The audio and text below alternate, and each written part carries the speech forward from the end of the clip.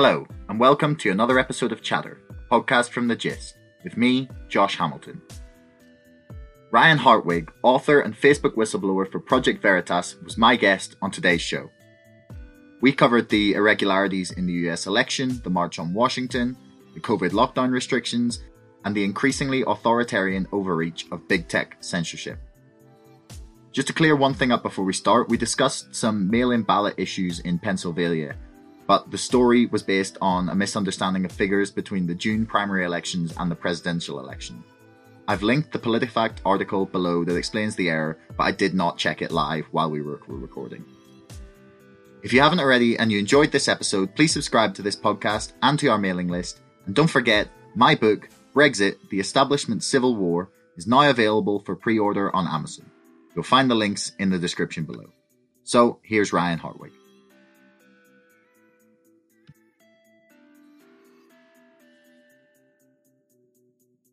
So, Ryan, you're the third appearance on my show. You're the first person to ever do 3. That's exciting. Thanks for having me on, Josh. It's always a pleasure to talk to my friends in the UK. Not a problem. So you have just published a new book.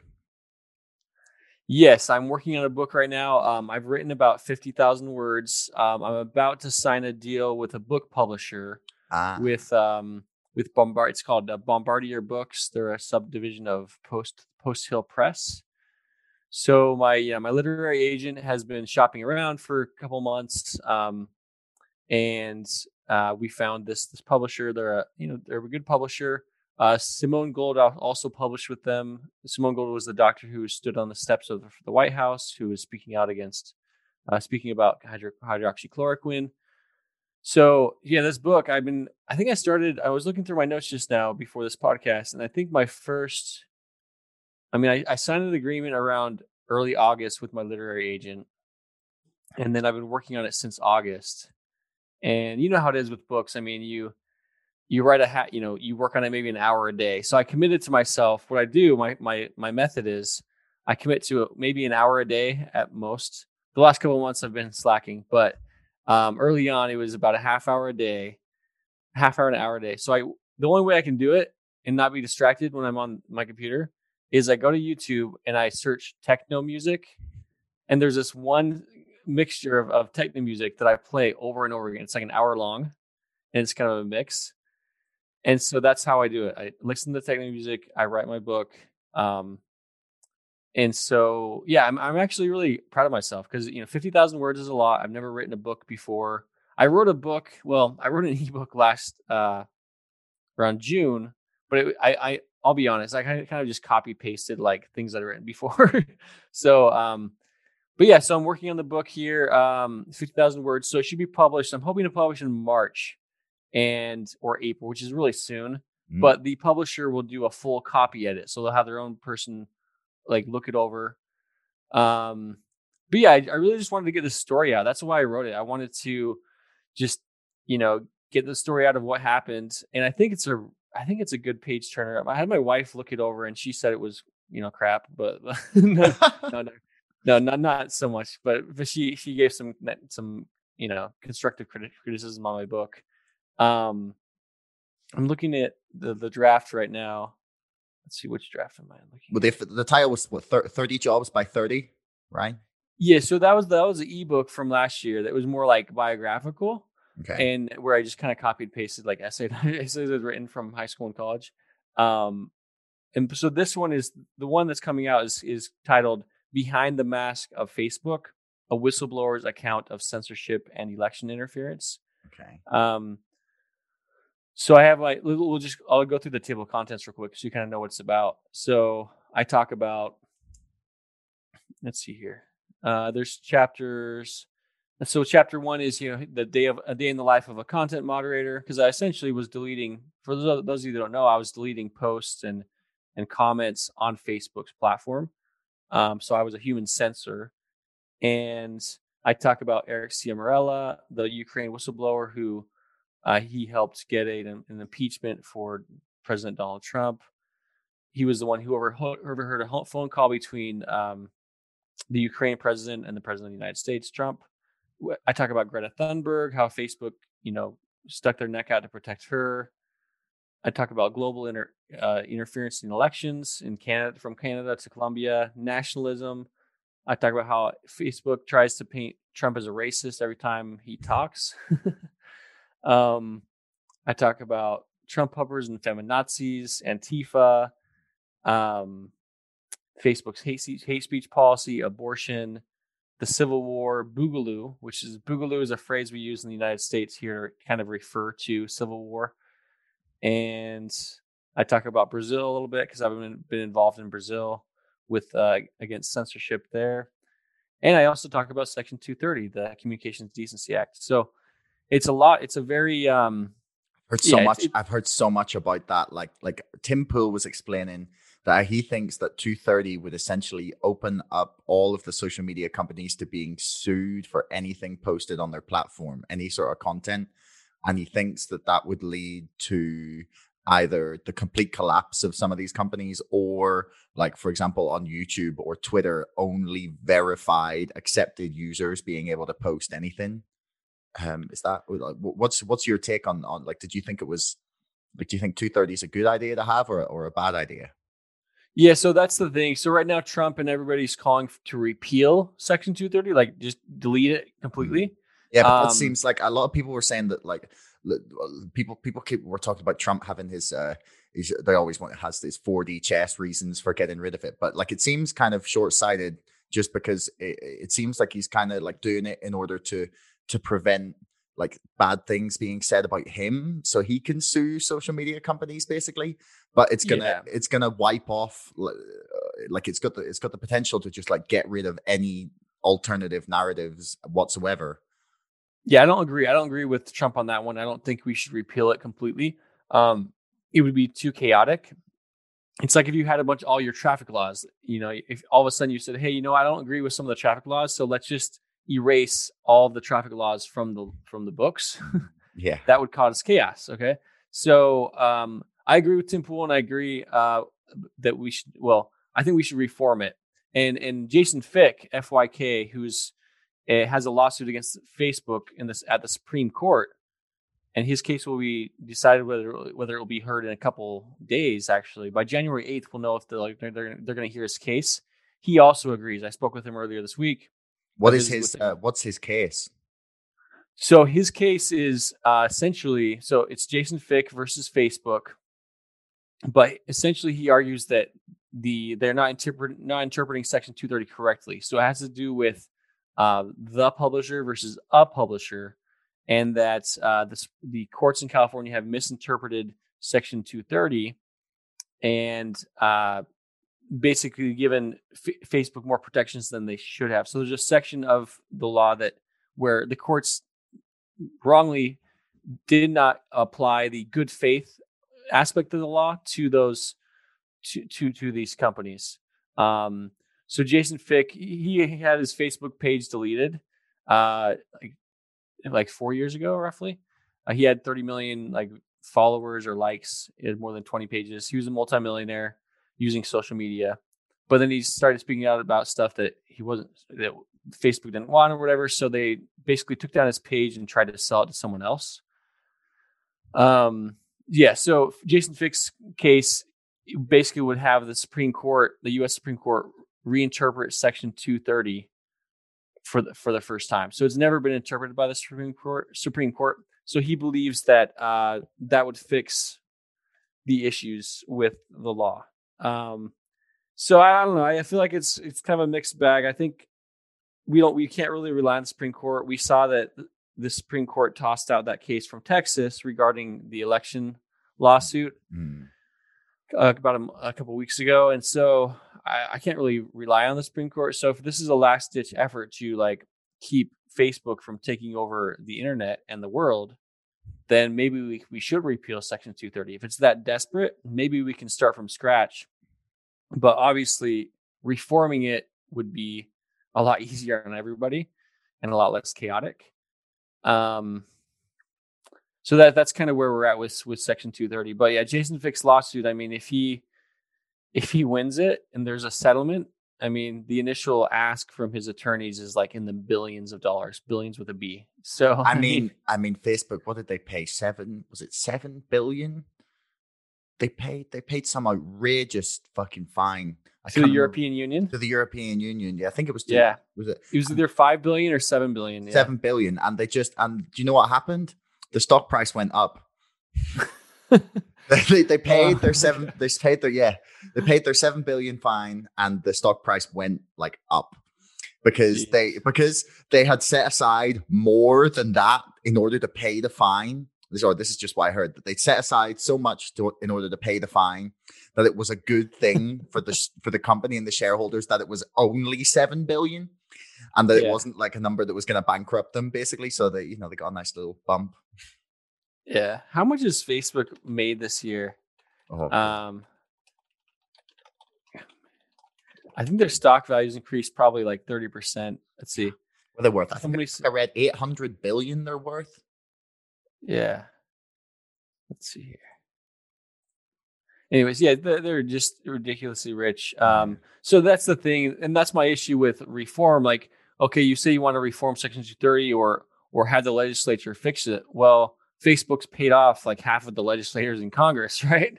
So they're going to have a big say into how the new law is written, and it's going to protect them. So there's no, I think the also the antitrust lawsuit. So a couple of weeks ago, 3 weeks ago, we had an antitrust lawsuit filed by 48 states in the union here against Facebook.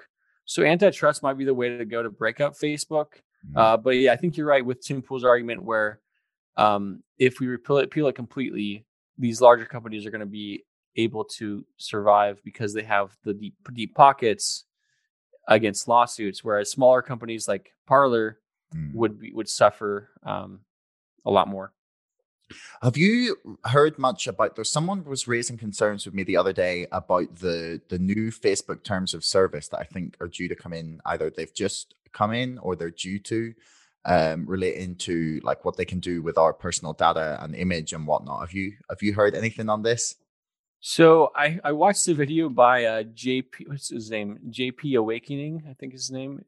He makes these funny parody videos, and he talked about Instagram's new terms of service. Awaken with JP. Yeah. So let me see if I know. And so he was talking about the new terms of service, how they basically just obliterate any semblance of privacy. Let's see here.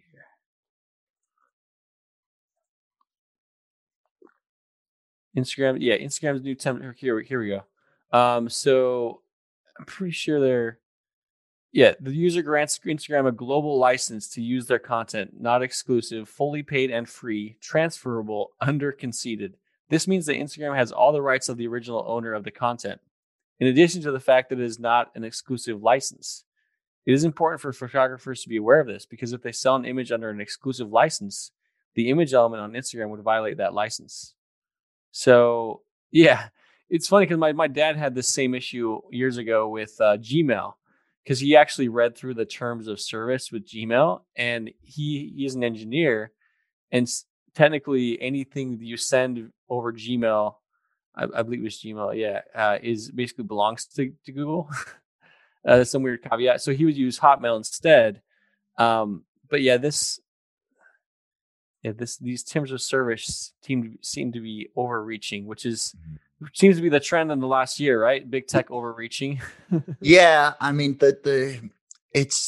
like, as we sort of mentioned this before we started, like when I talked to you and Zach about your work for Project Veritas, like, I don't know, like 6 months ago. Yeah. Like, we were talking a lot about like how dangerous this sort of slow creep of censorship and the like it seemed kind of very in the background when we talked last time, and now it's so blatant and so insane. Like it started with I think the real moment that I noticed how bad it was getting was this claim about election fraud is disputed thing under all of Trump's tweets. And it's like, fair enough. There's loads of claims on Twitter that are fucking disputed. Like, you don't mark all of them, do you? Like, yeah. And from then it seemed to get like much worse. Like, do you think we have a way to like stop this like serious overreach on censorship? Because it's not just on that; it's anyone that prevents a narrative contrary to like anything on COVID or lockdowns or masks or anything in that area that isn't just like exactly what like the official line is gone. Yeah. Like, do we have a way to fight back? Yeah, like fighting back is tough. I mean, we've seen the increase in censorship. So like a year before the election, so let's say like October 2019, I was working at Facebook, and I think at that point, Zuckerberg had a couple of meetings with Trump, and there was this push from Twitter. Twitter agreed to ban or fact check political ads, but Facebook at the time was holding back. So I'm like, hey, that's a good sign, But it's funny because the media was trying to paint Zuckerberg as like this pro-Trump guy just because he had one meeting with Trump. So I'm like, okay, that's a good sign. But then fast forward a year, and Facebook throws it out the window, and so then now they're fact checking everything. And so that was the first sign, is the reverse on that decision for fact checking political ads. And then you also had in mid-October here in the United States, I'm not sure if it happened in the UK as well, we had hundreds of large YouTube channels deleted for no reason. So we had like SGT Report, I think X22. These are guys with hundreds of thousands of subscribers. Just one day to the next, all these channels were deleted, and they were all right wing, or maybe not right wing, but just kind of not your mainstream media, just different sources of news. So yeah, this acceleration, I mean, since October, we've seen them pull their gloves off. It's tech tyranny at its finest. Yeah, what are the things that we've seen where they're just pulling off their gloves? I mean, we had the Stop the Steal movement. I think they banned like Stop the Steal. So that phrase, if you use it anywhere, I think someone's shared the meme to me where they put like Stop the Steal, like stop shoplifting at local grocery stores, and then that got deleted because it had the word "Stop the Steal" in it. So wow, that is amazing. For those who don't know, a Stop the Steal is this grassroots movement in the United States, speaking out about these irregularities we saw during the election. And there's a guy named Ali, Ali, who's the kind of the leader of this movement, and he'll be in DC next week, and he encouraged people to bring tents. The mayor of Washington, D.C., Miss Bowser, is trying to shut everything down. She's closing restaurants to make it more difficult for millions of people to come to D.C. and protest. So, but yeah, as far as just to finish up on the tech censorship, I mean, I'm on reclaimthenet.org, and we had Twitter blocks Medical Journal after it published a positive study on another type of treatment for coronavirus. And then that just new drug they're talking about. What's it called? Let's see here. Ivermectin. Yeah, Ivermectin. That's the one. Yeah. They're handing out packs as well in India, I think, like at like all pharmacies, or at least like widespread, has that in it, and like vitamin D and some other supplement, and they're like claiming that that's like an effective treatment. Yeah.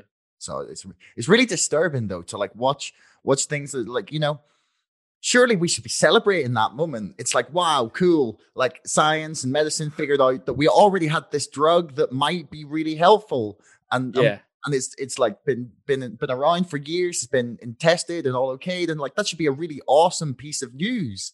Yeah, that should be like, oh, awesome, guys. We don't need to worry as much about like keeping the vaccines at -70 and distributing them to like millions of people. Like we can just like treat people. Like surely that should be like, woo, we should be celebrating that moment.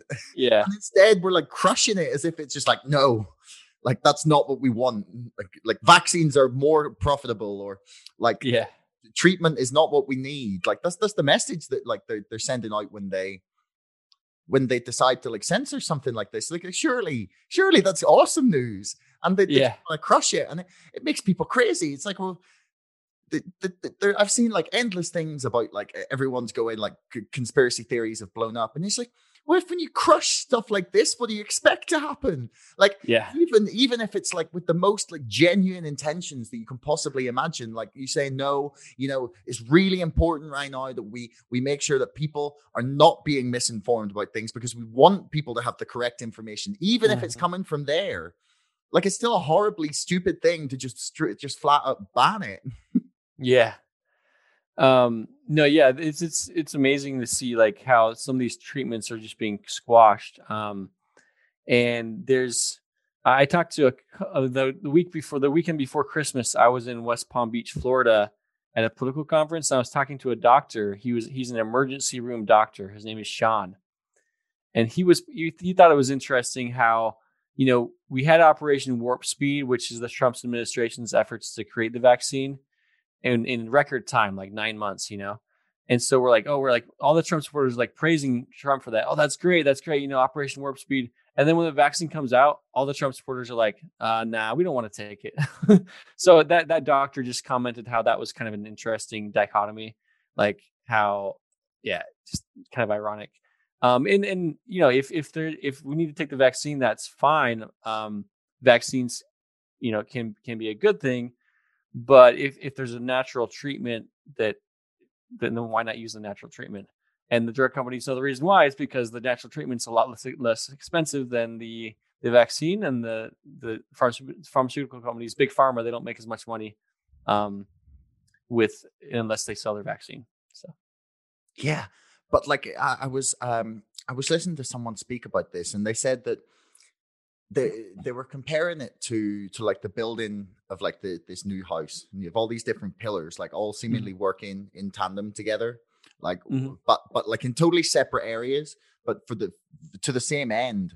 And like one of them's like big pharma pushing the most profitable treatment on us, or the most profitable type of tests for them, like the PCR tests, instead of them approving like a lot of the quick tests. Michael Mina was talking about this on Lex Friedman's podcast, which is really fantastic. Actually, listening to him talk about it, it makes you realize that you could solve this issue pretty quickly and quite cost effectively, and make sure that you weren't getting people weren't getting widely infected if you're just being smart about it, and it doesn't have to be like let's vaccinate 300 million people or whatever.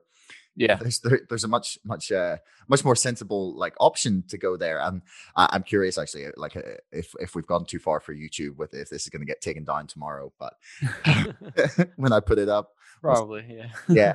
But like it just seems that we've departed from trying to figure out the best way to do things. It's like we've got like here's what we're doing. We've got the blinkers on, and just anything outside of that is just not heard or not listened to, or just immediately dismissed. And I think it's making people go crazy.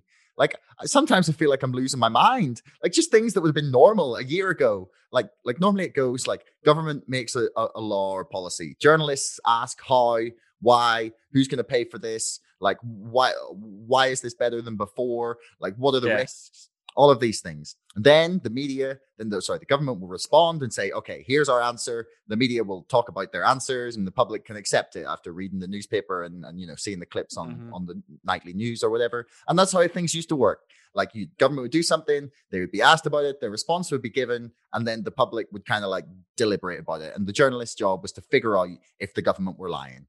Now it just goes, here's the law. Here's our edict. I don't even want to say law because half of them haven't been voted on. Then media repeats it. Public just has to go, okay, yes or no. Like it's like the middle discussion-y bit that used to like give people acceptance and the feeling that they lived in a democratic and free society is just been wiped off the face of the earth. Yeah, and then we saw this viral video just, I believe, yesterday or the last couple of days, where the police in Canada received a report that Josh, this is serious. 6 people were gathered together in a house. 6 people. Like this is, people cannot have private gatherings. Right? I'm being sarcastic. So the police broke into. There's video of this, and I think it has like 3 or plus million views, but. Yeah, 6 people were gathered together in their house, like a family gathering. Their neighbor reported it, and then the cops show up and forcibly arrest these people. for having a gathering of 6 people. And so I think this is where Ezra Levant, he with Rebel News, he tweeted about it, and he's just like, look, I've always been a police supporter, but this is the first time that I've questioned supporting the police, because if you have police who are just following orders, hey, look, I understand they have a job to do and they're trying to get paid, and they have families as well. But if they're enforcing unconstitutional or unethical rules, where do we draw the line? Yeah, I mean, it's I've seen a few people talking about this, and like I was having this discussion with a friend of mine about whether like if you're a police officer, you've got to be seriously conflicted right now, because like your job is to protect people, but like when a government becomes more harmful to the people than the people are being to each other, then like who are you there to protect? Yeah. Like you do you protect the government and like the legal system and the system that you operate in, because like you believe in the system and you think that has to, like, we have to like protect the rule of law even at the cost of, like, even when it's an unjust law. Yeah. And or do you, at what point do we say no, like we will not enforce this because it's like we believe maybe it's unconstitutional? It's again, you're losing your right to freedom of assembly, or it's just like your right to the life, liberty, and the pursuit of happiness. Yeah. And or just like just the freedoms that we hold in like the developed world as like the things that have made our societies the most like prosperous in the history of the world. Yeah. It's such a like, I would not want to be a police officer right now, like that. No. Because the Black Lives Matter thing is always like all cops are bastards, right? Or all cops are bad. And like, if you're a cop, like, where do you stand now? Like, you're stuck between like having a job and like upholding the principles that you believe in. But then if you lose your job, you're not even in a position to uphold those like freedoms anymore. Like it's a clusterfuck. Yeah, no, it really is. I mean, for police officers, it is tough. And I think so in the United States, there's groups of sheriffs. The sheriffs also enforce the law, but in California and other states, sheriffs have said they're not going to enforce the mask mandate, for example. So the sheriffs have a little more, I guess, autonomy, where they tend to take a stand more against these unlawful orders. Whereas the city police, like the city of Phoenix, where I live, these police officers, they have more, I don't know, they can't as easily resist these unlawful orders. But yeah, here in Phoenix, for example, the city of Phoenix declared that any outdoor sports, organized sports, are now banned. This is like 3 weeks ago. So like the one place where you could have the most social distancing, like an outdoor recreational soccer league or even a competitive soccer league for teenagers. So the one chance the kids have to get outside of their house after being locked down for 9 months, and the place with the most likelihood for social distancing, they shut it down. Like, where's the logic in that? If you're discussing policy decisions and input from feedback from the public, well, where was the input from the public? Here in Arizona, Governor Doug Ducey is essentially a dictator of our state, because in May of this year, he took emergency powers from the legislature. So now the legislature has no power to do anything. So yeah, I mean, it's funny. We were talking about books earlier, and the book I'm working on, and I have this meme. I'll try to share it on my screen. Oh, maybe not. But anyways, there's this funny like meme. It tells you how to write the title of your paper. So maybe we could write a title of a paper about coronavirus. So you pick the first letter of your name. So you're Josh. So I'll pick a J. Yeah. So J is redefining, and then your last initial H. Yeah. Redefining historical categories, and then I'll put in an intersectional framework. So it's kind of like that SJW like type. I talked to a professor who does a little bit of work on intersectionality. Yeah. And so I'm redefining historical. What am I redefining historical categories? as a site of political contestation. There you go.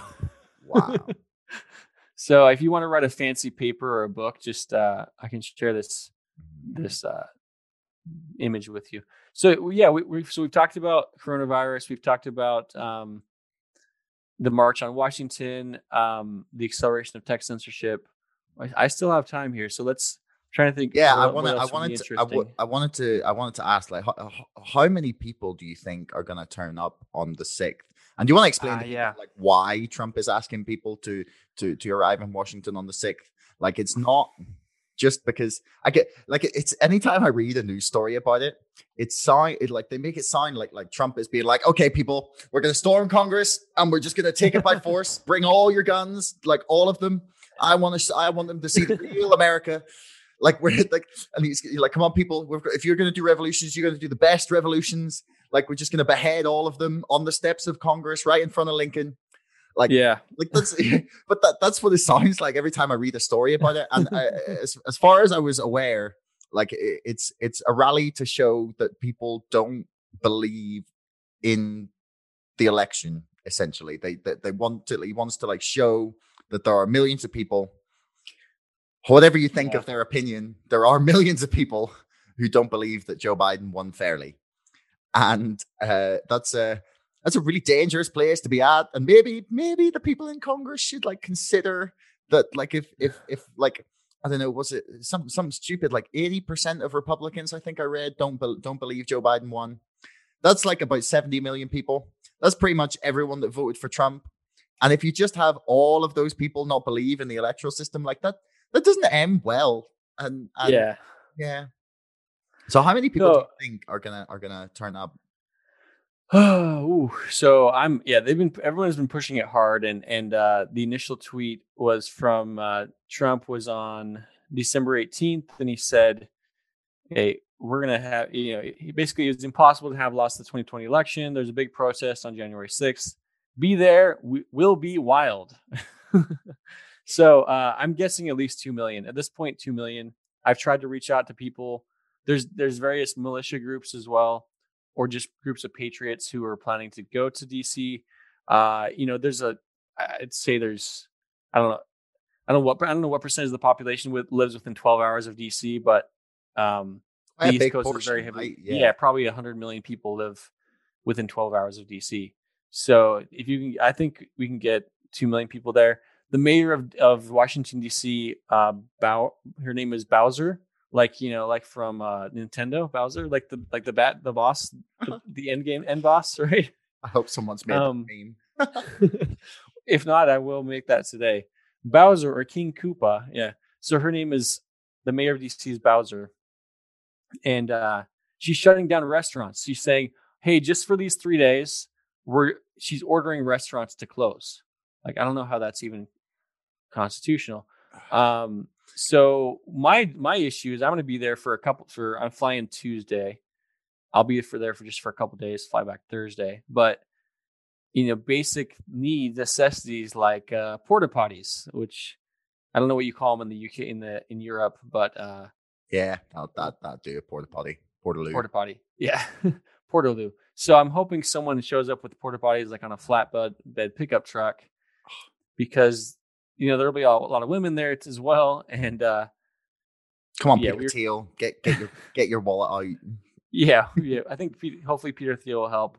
So it's going to be freezing cold. I'm going to freeze my ass off because I'm from Arizona, and it's like right now it's the middle of winter and it's like 60 degrees outside. So I'm not used to cold weather. And I don't know what that is Celsius, but it's going to be cold, and I'm not used to the cold. But 1 to 2 million people. They always portray it as a peaceful protest, right? And so from the wildprotest.com, it says, "We the people must take to the U.S. Capitol lawn and steps until Congress do not certify on January 6th. Congress cannot certify this fraudulent electoral college. Our presence in D.C. will let members of Congress know that we stand with Representative Mo Brooks and other colleagues in the House of Representatives who will bravely object to the certification of the Electoral College."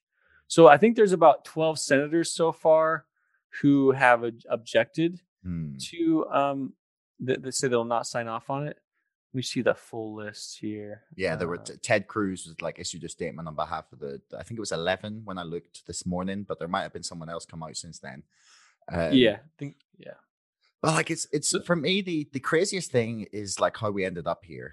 Like until the right until the day of the election, for 4 years, I had heard so many news reports and so many Democratic senators and congressmen and like media personalities. There was like a few like ex-intelligence agency people who were running events to show like how vulnerable these voting machines were to being hacked or like accessed or just fucked with generally.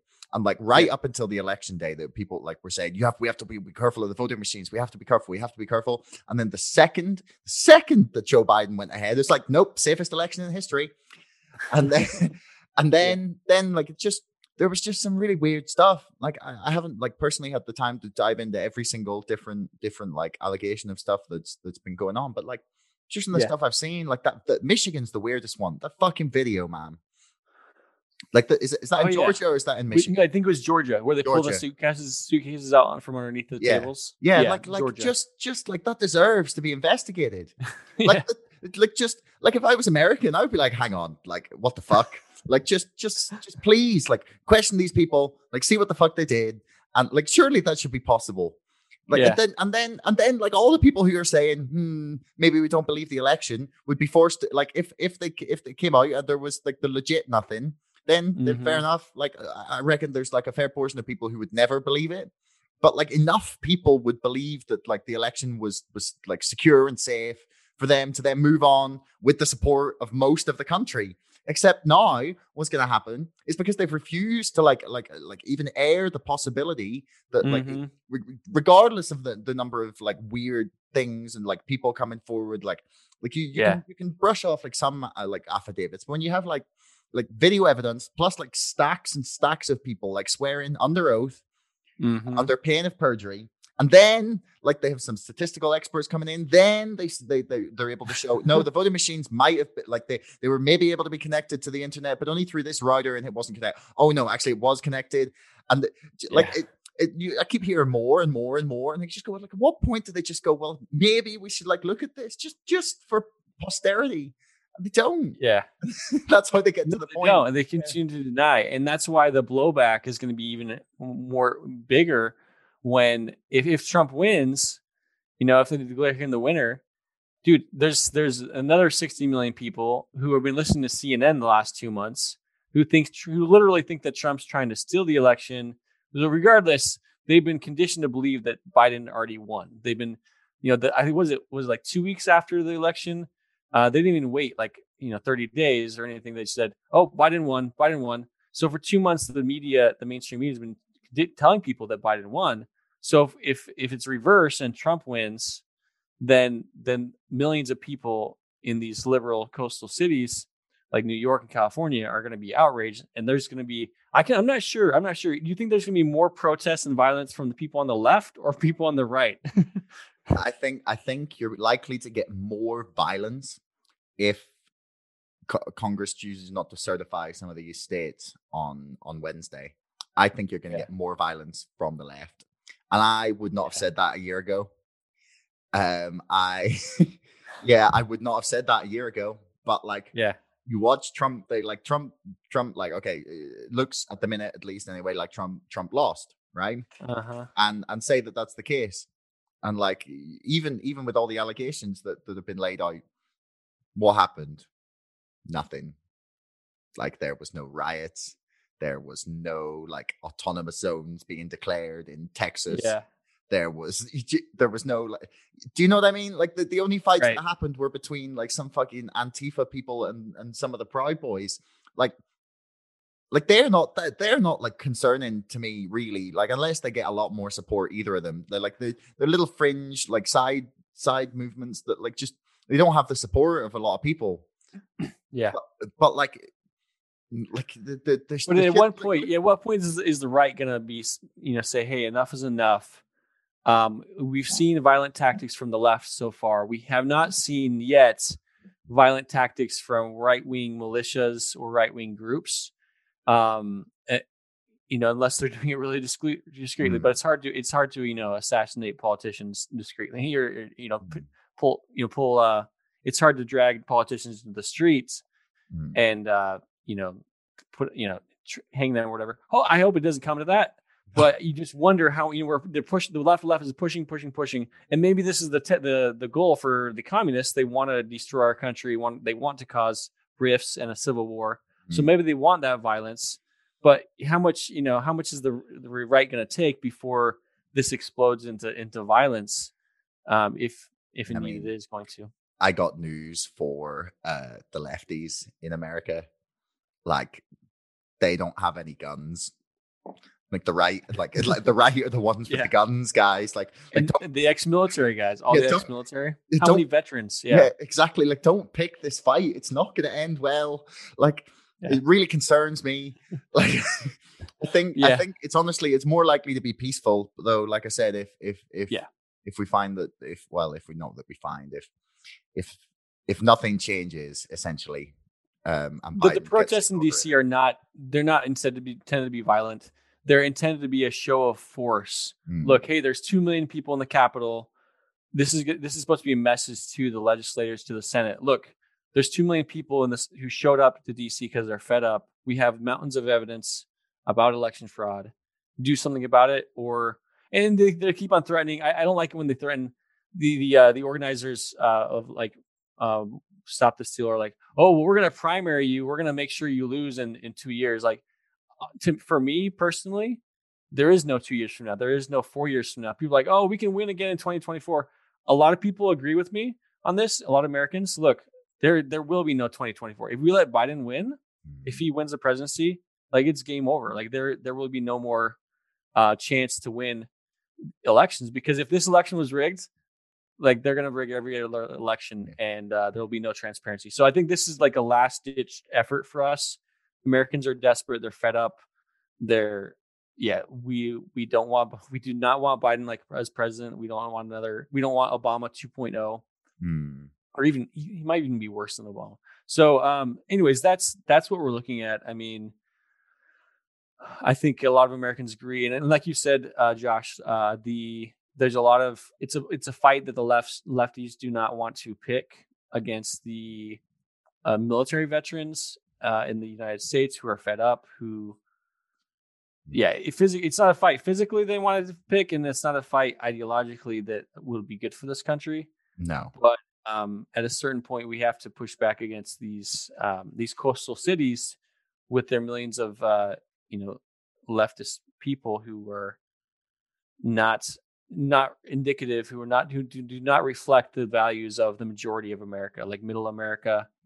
So if we need to, it's probably not going to happen, but if we need to secede or split up the United States, not ideal, but I think we need to explore that option, because we're too fractured at this point, and we can't let politicians in California dictate to the rest of America what we believe. Yeah, I mean, the craziest argument I hear against, just like, let's go through all the example. Like, I would love them to just be like, right, okay, you want to prove there's election fraud? Like, here's your chance. We're going to hold this big hearing. Like just get your dick out and let's see what you got. Like, do you know, like, for me, if you really thought they were just talking bullshit, that would be the best thing to do. Like, it's just be like, right, come on, let's see, let's go. Bring out your dead. Like, let's see. Do you know what I mean? Like, the sunlight is the best disinfectant. It's that kind of idea, you know, like. And in where I live in Arizona, there's a Maricopa County, they have a board of supervisors, and they certify the election. And then Sidney Powell came in and filed a lawsuit, and they're pushing back. They're trying to hide. They're scurrying. I talked about this yesterday in a speech in the Capitol here in Phoenix. The Maricopa County Board of Supervisors, they're scurrying like cockroaches. They're filing lawsuits. They've hired lawyers to not allow access to these voting machines. The Dominion, like, what if you got to hide? Yeah, exactly. You know, exactly. Like, and I'm aware that you can't say Trump won. That's sarcastic. If you're listening YouTube, I definitely didn't mean that. But like, just please just look at this shit. because like for the good of the country, like you need to convince the 70 million people that don't believe you, or the system doesn't work anymore. Like a government it functions by consent when we all believe in the system. Like I think that's what Yuval Noah Harari, the guy who wrote *Sapiens* and *Homo Deus*, he said that like humanity is essentially like everything we've built is a result of the stories that we tell each other and that we believe each other. Like civilization itself, like our whole like society as a whole is it's just this story that we all believe in, and therefore it works. Yeah. And when 70 million people stop believing that like voting is any good, and like there's another, like, I don't know, was it like 50 million or something, or 60 million that didn't vote, who were eligible, and then there's like the other 80 million, I don't know how many of them are dead, that voted for Joe Biden. And did you see some of the dead people voting? That was really funny. Yeah, I mean, when in Arizona, our margin was even smaller. Biden won by 11,000 votes, so that margin is very easily eliminated. But yeah, go on.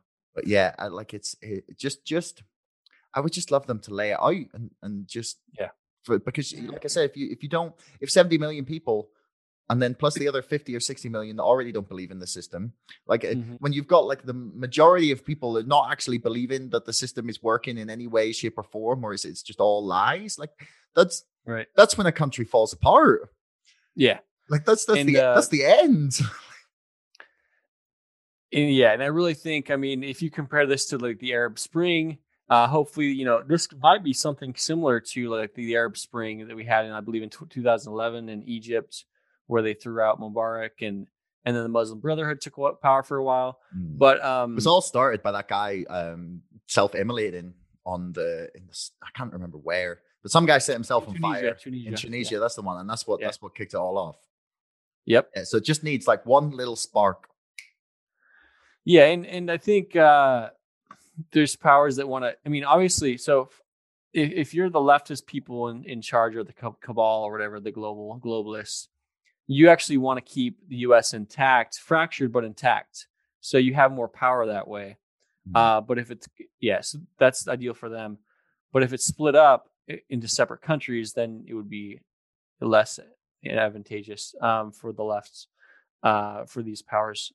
But yeah, looking at the votes, so in Obama, he received, I believe in 2012 or 2008, he received 69 million votes. Trump in 2016, 74 million votes. And they're trying to say that Biden received 81 million votes. Obama had 873 counties vote for him. Trump, about 2,500. And then Biden only won 477 counties. And then you look at the bellwether counties and states. Trump and Obama both won 18 of the 19. Biden only won one of the 19. Only one? Yeah. And then Florida, Ohio, Iowa, those three states, both Obama and Trump won those three states, Florida, Ohio, Iowa. And then Biden lost those three states.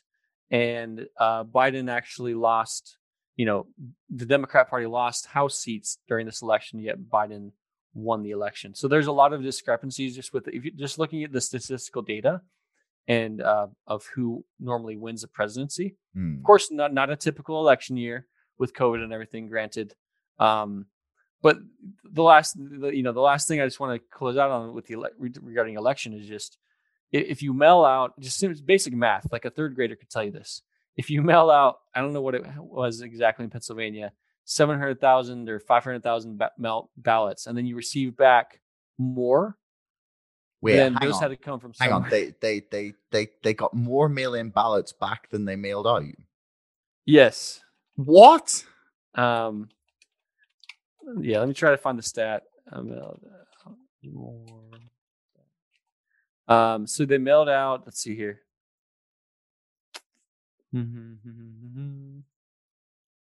They probably, let me see here. So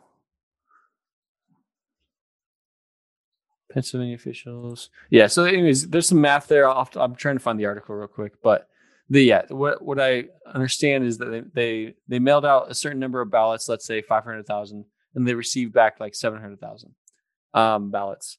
And on election day, Trump was ahead by like 700,000 votes, and then somehow that got reversed. That's a very large margin to reverse 700,000. I'm trying to find that article. Yeah, okay. So Pennsylvania reports having mailed out 1.8 million ballots, of which 1.4 million were returned, yet total mail-in voters number 2.5 million. Where did the extra 1.1 million votes come from? So they sent out 1.8 million. They received back 1.4 of the official ones that they sent out. Yeah. But there's 2.5 million postal total votes. mail-in voters. Yeah. So right. So somehow this, yeah. So so just the numbers. If you're just a statistician, and they have top statisticians and people who are leftist Democrats, Bobby Piton speaking out, and so yeah, just the numbers don't add up. I mean, so whether you're a Democrat or a Republican, look, we want to win it fair and square. If you want to win it fair and square, that's fine. But looking at the numbers just don't add up. I mean, the thing that still shocks me is that, like, say there was, like, say in a hypothetical world that the Republicans prove that there was some sort of like massive vote flipping going on, and that like maybe a few million extra votes all around America, right? Like that's ultimately like that's the best case scenario is that is the truth, right? They have the proof, and that's what happens. In that case, right, you still have like over 70 million people that voted for Joe Biden, like the senile, positionless, like formless, like just career politician who's like clearly losing his mind, has all the convictions of a piece of toast, and just like he's the least, and he didn't do any campaigning. He just stayed inside. He screwed Bernie after Obama called like a bunch of people to drop out on the same day in the primaries, and like over 70 million people still voted for him. I still find that shocking. Like like people are like, I can't believe so many people voted for Trump. And I'm like, have you seen his rallies? Like, they love him. Like, you can not understand why, but people fucking love him, right? Yeah. And I don't understand how people could get that, how that many people could be enthusiastic about voting for Joe Biden. Right. Yeah. I mean, as a candidate, I mean, I can see why people got excited about Obama, you know? Oh, yeah. Besides the fact that he was the first Black African-American or first African-American president, which is great. Yeah, man, but he was smart. He was funny. He was articulate. He was a great speaker. Yeah. Charismatic. So, Biden, what did he have going for me? All he had was name recognition, basically. And, so if you just look at candidates as a person, Trump says some dumb stuff. We don't like what he says all the time. We feel like he's pretty straightforward. He tries to speak directly to the public. Not your typical politician, but Biden, what does he have going for him? I mean, you compare him to like a piece of toast, or he has the. So is that a piece? So in the UK, would it be a piece of toast with butter or with jam, or I mean, we call it jelly here? That's probably more flavor and personality than Joe Biden has. So just be a dry piece of toast. A dry piece of toast with no flavor. Yeah. I think. I just want to make sure that analogy was accurate. Yeah. But there's no color, there's no fun. He's just gray and like he looks kind of like painted on. Like his face kind of looks like one of those, like on Scooby-Doo, they'd always like pull the plastic thing off the villain. They'd always have this perfect mask on that no one ever noticed till the end. Like, that's what his face looks like to me. I just kind of want to poke it a little bit. Is it real? Is it fake? Is he? Yeah, Biden. I mean, and then Kamala Harris. I think that's the biggest fear for most Americans is not so much Biden, but who he has with him, which is Kamala Harris. So there's theories about, whether if Biden won, he would he's already in a severe mental decline. So I give it a year max. Like he's not all there. And like they might be able, like people they hid FDR's like disability for quite a while, but like you can hide that. You can just have them sitting down, but you can't hide if someone's actually losing their mind. Like there were times that I thought Trump was losing it during the presidency. Like I thought like he was kind of just like starting to unravel a little bit. But then the last year or so, he seemed pretty sharp, like just as he was in 2016. Like maybe not as, I don't know, maybe not with quite the same energy, but maybe that's just because we're all used to him now. I don't know. Like 2015, he came in with a bang, you know. He's like, you're a liar, you're a liar. It's difficult to come in with to keep that kind of energy when you're the incumbent. Yeah, he lost maybe some of his shine at certain times, some of his polish. But the last thing I want to mention here about the election. So we were talking about the protests on this next week, and January 6th in Washington D.C. Now there's a guy named Lin Wood, Lin, last name Wood, and he's a top defamation attorney. He's got a Twitter account which has been just skyrocketing. He probably has 500,000 followers now. And he's been floating the last week. He's been floating these weird theories. So he's been saying that Mike Pence, the vice president, is going to be arrested. And I don't know, some of it's crazy talk. And then he came out saying that Jeffrey Epstein is still alive. Oh yeah, I saw that. So I'm not sure if this is just purposeful misinformation to keep the masses distracted before big news drops, or I'm just not sure on what his tactics are. Yeah, the Epstein thing. I was like, ooh, because my friend sent me this picture like about a month ago. So it was like, it was meant to be from Little St. James, Epstein's island, and there's this guy from above that, like, is apparently it's Epstein because he's not dead yet. But like the photo could have been old and it was above and pixely, so you couldn't really tell. But like, then you like Linwood comes out and be like, yeah, he's not dead. They don't have the camera footage from when he was killed. I don't think it's impossible. Yeah, it's within the realm of possibility. And I'm just, so why is he talking about, why is Lin talking about this? If he's alive or dead, I don't know. All I know is in the last year, there's been an increase in, arrests regarding human trafficking. So somebody's talking somewhere. But yeah, this Lin Wood character, he's quite the anomaly, and he's quite mysterious, and he's good at hinting things and implying things, but to say that Vice President Mike Pence is going to be arrested is somewhat far fetched, even for me. Yeah. So I don't understand that, but we doing that. Yeah, next week is going to be wild, and you can go to Wild Protest? I just had the website up. I think it's Wild Protest. Yeah, wildprotest.com. And I'll be there with some other whistleblowers.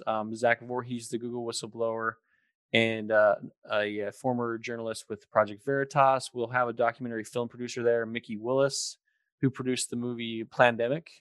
He's in our entourage, our group of people going. Oh. Zach Redpill78 will be there, an influencer. So yeah, we're gonna try not to freeze, and we'll try to make sure we have somewhere to go potty and somewhere to use the restroom, and we're gonna have a lot of fun there in DC. And so yeah, I'm expecting 1 to 2 million. The cell phone coverage might be spotty. We have someone coming from Puerto Rico working with us who might have a way to do a live broadcast, but it's gonna be epic. I'm curious to see how they're going to cover it in the UK. If they're going to, I think they're just going to suppress it. I don't know how you can suppress 2 million people showing up in Washington D.C. I mean, they never mention any of the protests here at the minute. Yeah, there's like in the UK, there's like any of the anti-lockdown, anti-COVID measures protests have just been basically completely not covered by the press. It's kind of concerning. Like I was at a march here in Innsbruck at the weekend. I don't know, so like at least 1,000 people there, and they got like the main like media company for the TV station for the region didn't even mention it. And I was like, fair enough, you don't think it's good, but like they used to at least report on what was going on. Yeah. They could say like 1,000 crazy anti-lockdown people marched through, but at least that's reporting it. But they didn't even cover it.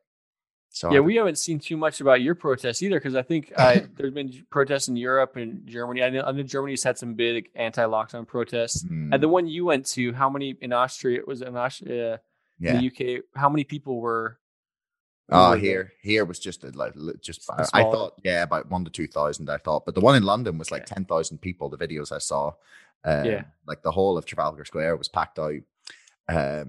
So it was Hmm. really it's really inspiring to see. The thing that was really cool for me about the one here is that like I've never protested anything in my life. Yeah. It's the first time I ever decided that I thought, like this is like my moment to like actually go and do something, because I legit think this has gone way too far. Hmm. And that's the vibe I got from everyone there. It wasn't Yeah. like professional protesters, or people who are out on the picket No. line like every week protesting, I don't know, left, right, and center about stupid fucking, I don't know. Yeah. Yeah, yeah. I It's not your typical, it's not your feminist walking around No, topless. It's not your far right wing militia groups or no. people. It was It just a goes beyond ideology. It really does go beyond ideology. Yeah, it was just a bunch It's of people ordinary fed up. people. Yeah. Yeah. And like, I don't know, that gives me a bit of hope, at least for the future. Cause, at least it is ordinary people. Cause that's how we get control of the world back. Or at Yeah. least like lack of being controlled. Like Hmm. it's that's how we get it back, is when normal people and like everyday people remember that like we are, we are the government. Hmm. Like they exist by our consent, and without that they have no power.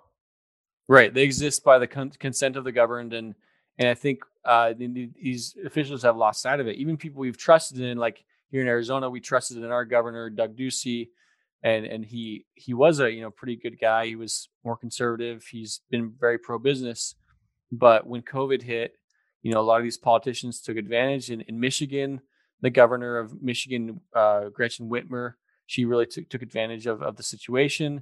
And then you see the double standard, of course, and you have politicians, going on their private excursions, taking trips when everybody else can't. So rules for thee, not for me. And then we have also, the president of Belarus.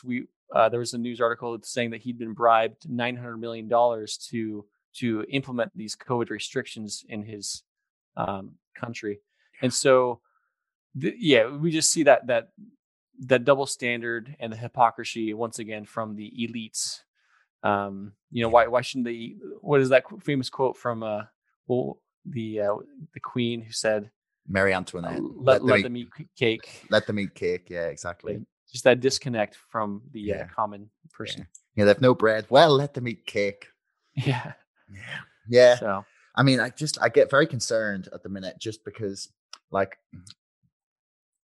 two things scare me. Like one, like you see, the last person that tried to make someone wear something ended up killing 6 million people in gas chambers. And yeah, well, that's the Yeah. truth. And Yeah. like the reason that he came to power was because Germany was just printing a shit ton of money in order to deal with a problem that they had no clue how to deal with. Hmm. And then the economy crashed, and then people wanted two things: they wanted bread and they wanted work. And that's all a lot of people want right now. I mean, here they got like a Yeah. pretty good like system set up to like be keeping everyone sort of financially solvent, at least, Hmm. sort of. But But places how like, do you sustain that? You can't sustain that for yeah, any period of time. And you look at, you can almost compare it to the collapse of the East and West Germany in the early '90s, where they had to Western Germany was like, look, we're going to help you guys out, but we have to start from scratch, totally rebuild the system. mm, And so some people are saying that this COVID thing is a way for the globalists to kind of rebuild the entire economic system and make sure everything is cashless and controlled. So that might be one way that they can kind of reset the world economy. But yeah, Eastern and Western Germany. We know when the Berlin Wall fell and East Germany was struggling really, financially. That's all people wanted was bread and a job, like something to mm, eat and a job. But now I don't know how it is in the UK, but here in the US, some of us can work from home, but there's a lot of restaurants that are closed down, local businesses. Yet Walmart and Costco, the largest retailers in the US, yeah, are can continue to operate, and they're actually doing very, very well for themselves this year. And yeah, of course, Amazon, Facebook, Google, all of them. So it's they're destroying local businesses. And now we just got tomorrow or this last week, I got a $600 check from the government. So me and my wife, we got $600 each, $1,200, which is peanuts.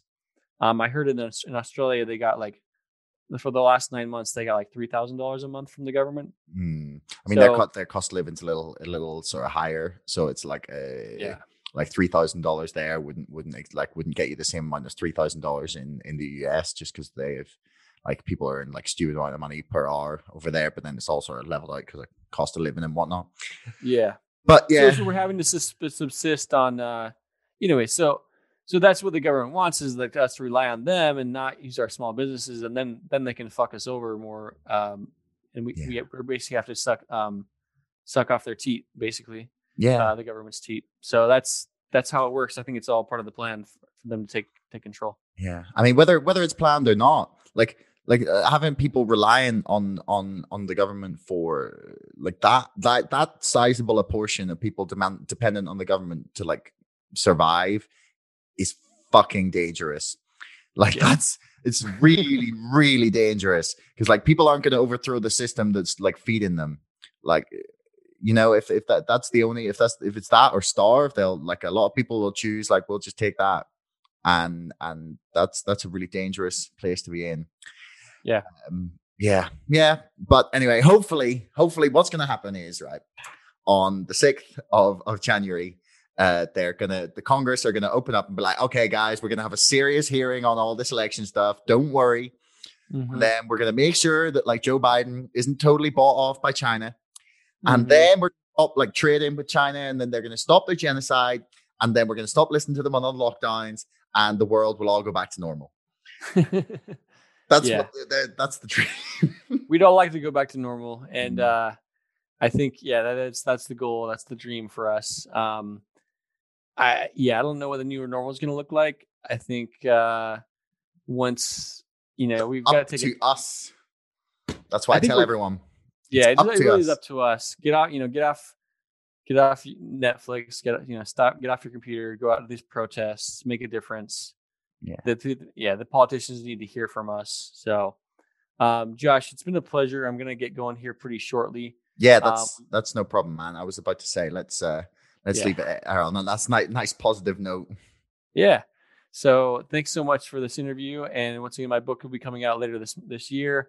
Behind the Mask of Facebook, a firsthand account of my time as a whistleblower at Facebook. So thanks so much for having me on your show. Yeah, no problem, man. It was a pleasure. All right. So thanks so much for listening. If you haven't already and you enjoyed this episode, please subscribe to this podcast and to our mailing list. And don't forget, my book, Brexit, The Establishment Civil War, is now available for pre-order on Amazon.